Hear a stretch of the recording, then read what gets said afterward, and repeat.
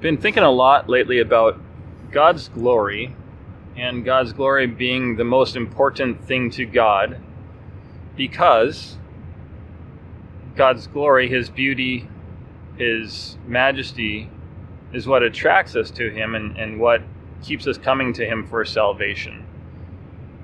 So I began thinking about, how do we interpret Scripture through God's desire for His own glory? And I think if we went to Genesis 1:1 and it says, "In the beginning, God." So before there was any creation, there's just the Trinity. They have a wonderful relationship with one another. They are uplifting to one another. And I am assuming that they decided it's time to share our glory with someone or something. And so the idea, I don't know if anything ever occurs to God. It kind of hurts the head if He knows everything. But they decide within a Trinitarian Godhead to create what we exist on, create the earth, create people, create all of nature, create the universe. All of it tells of the glory of God, as Psalms suggest to us. The heavens declare the glory of God. They declare His power. They declare His creative abilities. All of it puts His glory on display.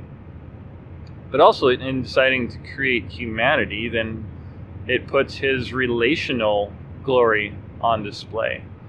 So kind of a 10,000-foot view of the biblical narrative. I get this from a guy named Greg Koukl from Stand to Reason, and he calls it Credo, and it goes something like this. In the beginning, God created all things, including His most precious creation, mankind. But something went wrong. Man sinned and created a separation between God and man. But God had a rescue plan. He stepped into humanity in the person of Jesus Christ and solved the sin problem on the cross. And how you and I respond to the cross and the person of the cross determines what happens to us in the final resurrection.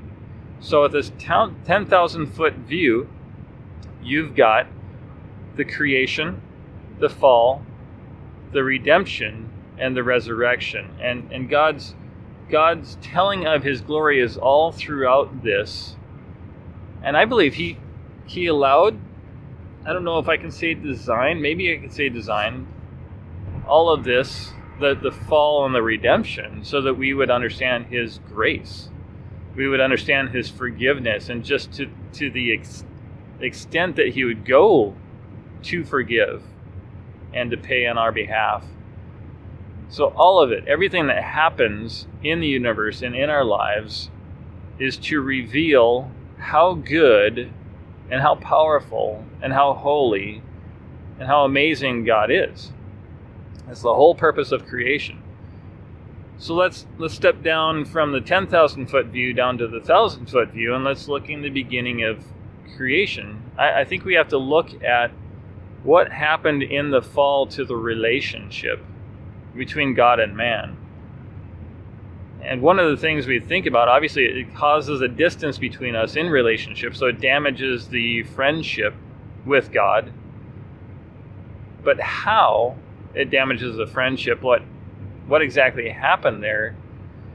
And I think the friendship was damaged because His image was damaged. If we are created to tell forth His glory, to show His goodness to the rest of creation, and we chose our own way to seek goodness apart from Him, then that causes a problem. There's mistrust there, and every good relationship is really based on trust. And when Satan entered into the scene in the garden in Genesis chapter 3, he says, did God really say? In other words, are you sure you can trust God? You're not going to die if you do this, if you eat of that forbidden fruit. So immediately Satan cuts at the trust of God. Now, I want to step quickly to a passage in Romans chapter 1, verse 18, that says, "The wrath of God is revealed against all ungodliness and unrighteousness of men who suppress the truth in unrighteousness."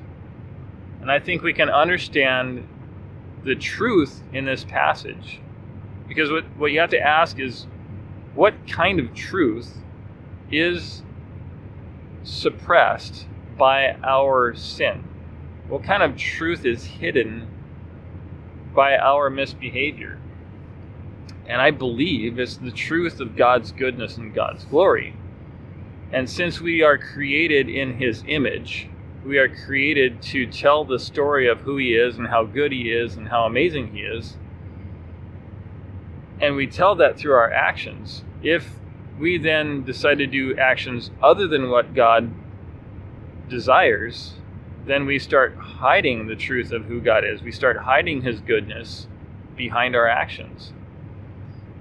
So I believe that's actually what damaged the relationship. Is not only is there a lack of trust on behalf of Adam and Eve towards God, but also now they start going against the very reason He created everything in the beginning, is to show His glory and to share His amazing character and nature with all of creation. Now they're doing things that are contrary to that. So I think that's where the damaged relationship comes into play, and that's where they start going against God's design. So fast forward to Abraham. I don't know how many years it is. You could trace it, but so Abraham, God decides, I still want to show my glory. Mankind has gotten so bad that there's death and destruction and lying and killing and murder and all this stuff on the earth. So He chooses one man, Abraham, and basically promises that I will bless you, and you will be, through you, all the nations will be blessed. I believe this is in Genesis chapter 12. And so God decides, I want to make an example of Abraham. And He wants to make an example of him by blessing him beyond measure. And one of the things that gets revealed in this relationship with Abraham is Abraham's trust. At one point, God promises that He's going to multiply him. He tells Abraham to go outside, look at the stars, and if you can count them, I don't remember the exact phrase that he used, but basically, if you can count them, that's how many descendants I will give you. And at this point, Abraham and Sarah had no children. And from what I've heard back in that culture, that's kind of it's a social hindrance. If God hasn't blessed you with children, it must mean that God is not pleased with you. And so Abraham and Sarah are without children, and God blesses Abraham and says, not only will I give you a child, I'm going to prosper you so much that you will have more children than the sands of the sea, than the grains of sand on a seashore. And what's interesting about that, Abraham believed God, and it says that he was credited with righteousness. In other words, he was basically declared not guilty on anything that he had done to that point in his life, because he believed that God was good and He was glorious, and that He was a being of His word that He would follow through. And Abraham is a wonderful example to us, because from the time that he was promised the child through Sarah to the point where Isaac was born, we're talking 25 years.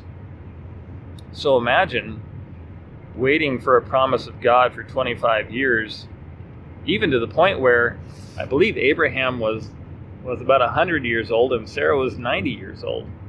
And so they've waited so long that Sarah has gone beyond childbearing years. So now believing Him has gone beyond the practical experience of humanity, where okay, we missed the boat. It's too late now. How can God act contrary to what happens in the natural course of life with humanity?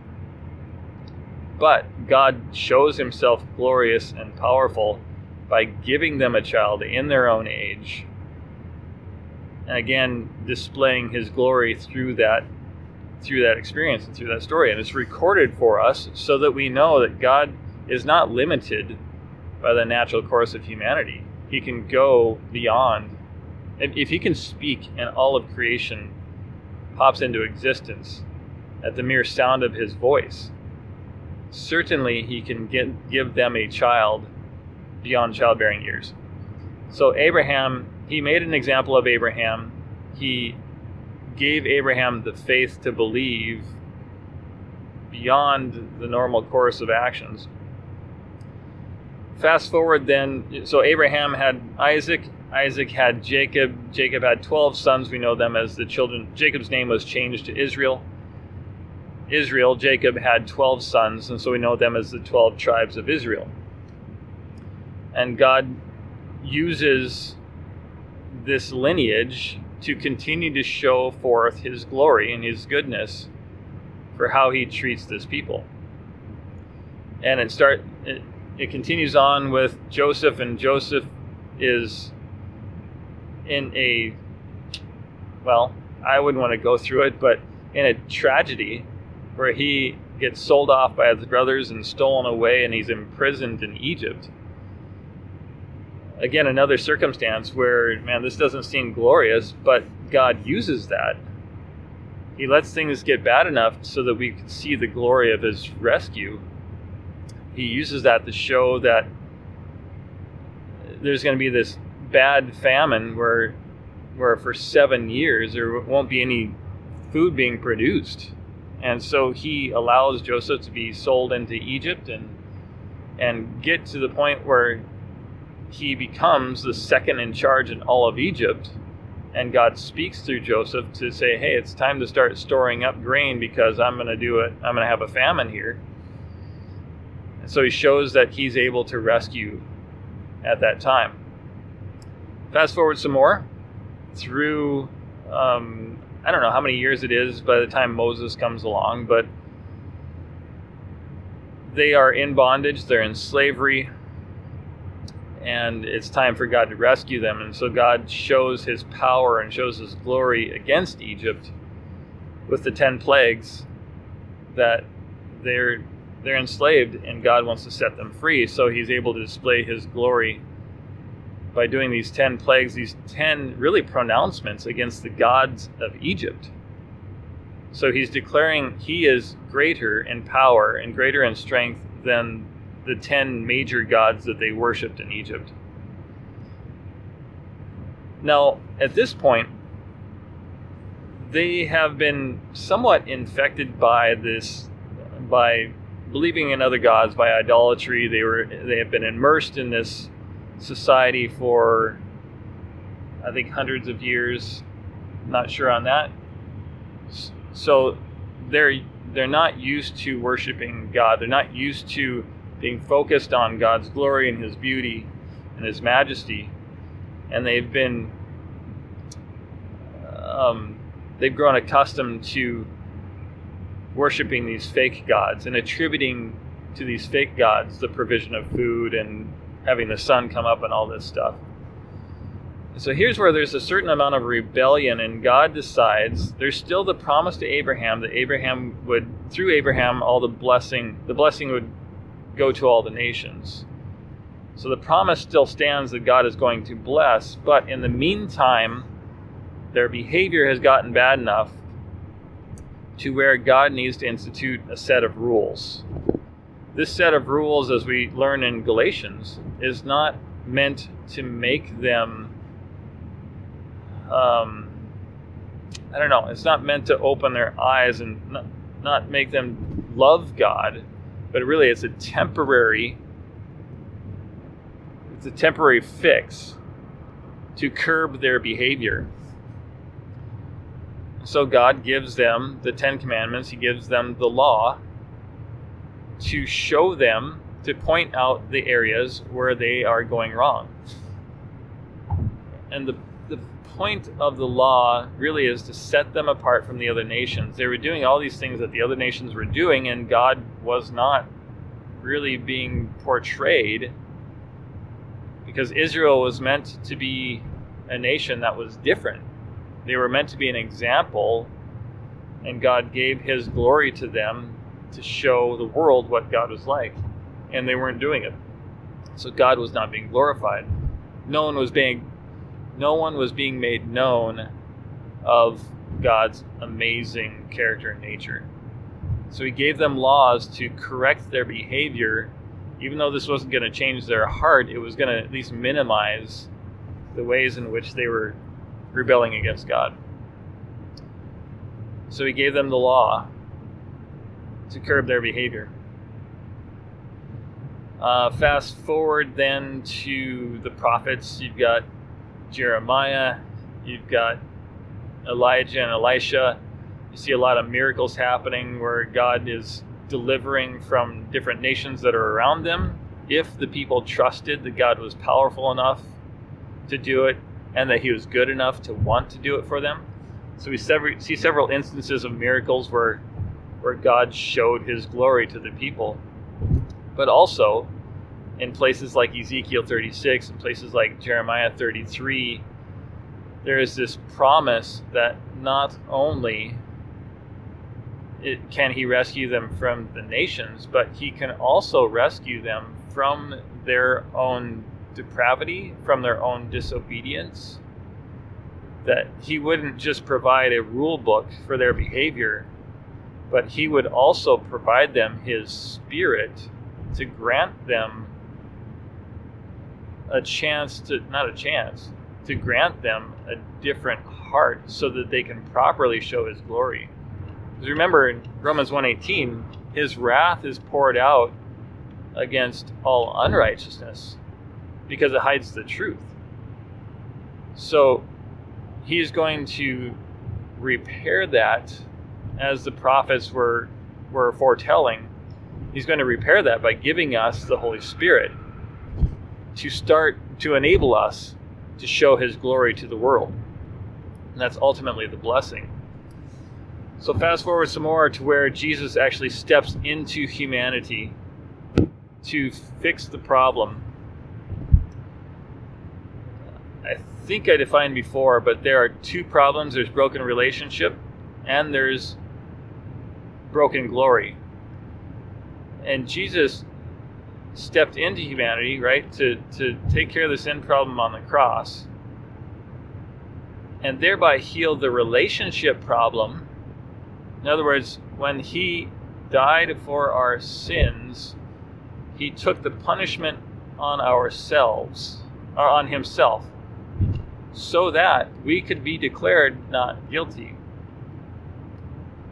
But there's still this glorification problem.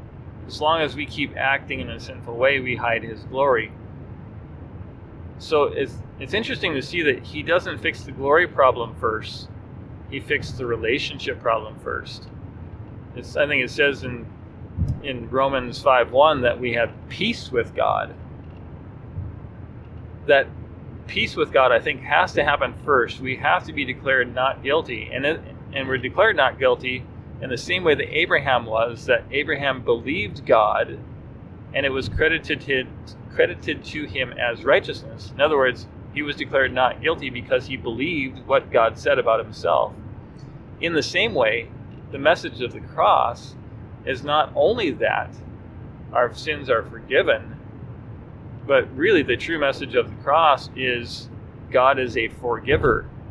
It goes beyond just our forgiveness. It points to one who is so good that he's a forgiver and that he loves us. And as we hear that about God, that he is a forgiver, and we believe it in our hearts that he is powerful enough to forgive our sins, but also good enough to want to forgive our sins, we believe that and we seek for more of him, and then we are declared not guilty.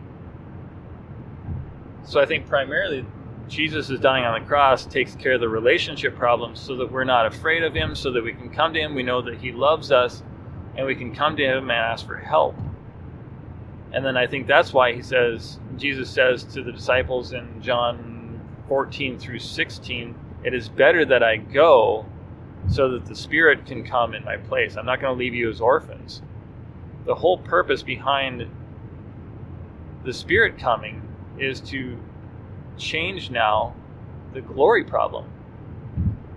God puts his very goodness, love, amazing nature in us so that we can tell the story of who God is. As we are good to other people, as we are loving to our friends and family and strangers even, as we do those things, God's true story is revealed. As people ask us, why did you do that? No one does that. Now we're starting to tell forth the glory of God, the whole purpose of his creation, the whole purpose of us being created. And even in 2 Peter chapter 1, I believe it is, that it says that we will be partakers of his divine nature. And to think that God wants to put his goodness in us. He doesn't expect us to come up with it on our own.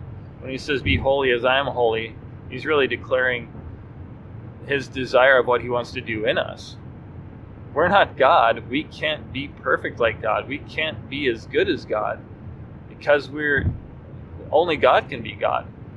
But if God can be God in us through his Spirit, now he is the one being glorious, but he's doing it through us, and we become channels of his glory as we do good deeds and good works to other people and desire to tell his story.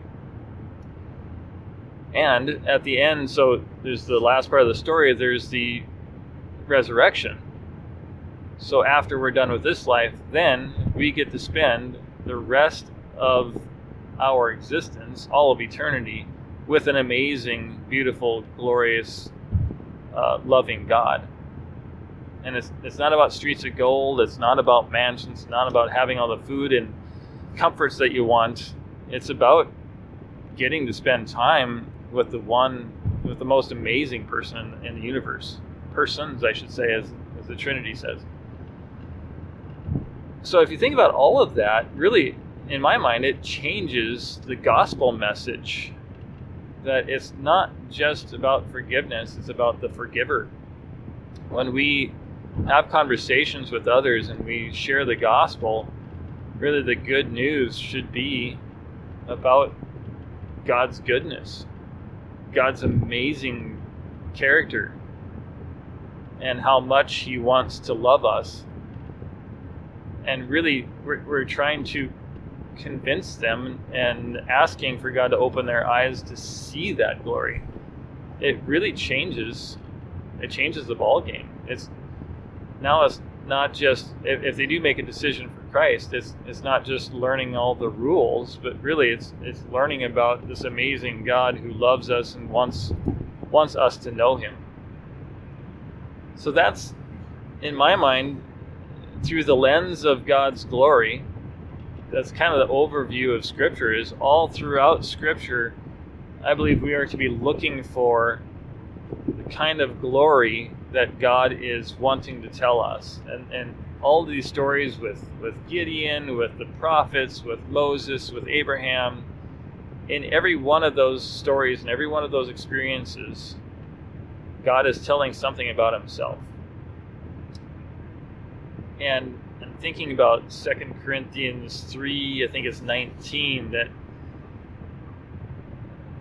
that I'm not going to remember it now, but it's talking about we're looking at God's glory, and as we're doing so, it changes us when we're looking at his glory. I really want to be able to say that passage, but I don't remember it. Look up 2 Corinthians 3:19. Here it is. We all, with unveiled face, beholding as in a mirror the glory of the Lord, are being transformed by the Spirit from faith to faith, or from glory to glory, or something like that. Really, it just paints the picture as we see God's glory more and more, we ourselves are changed more and more. So the gospel message is God's amazing, and He's a forgiver, and He's got power to change your life, and He's got power to come in and make you new.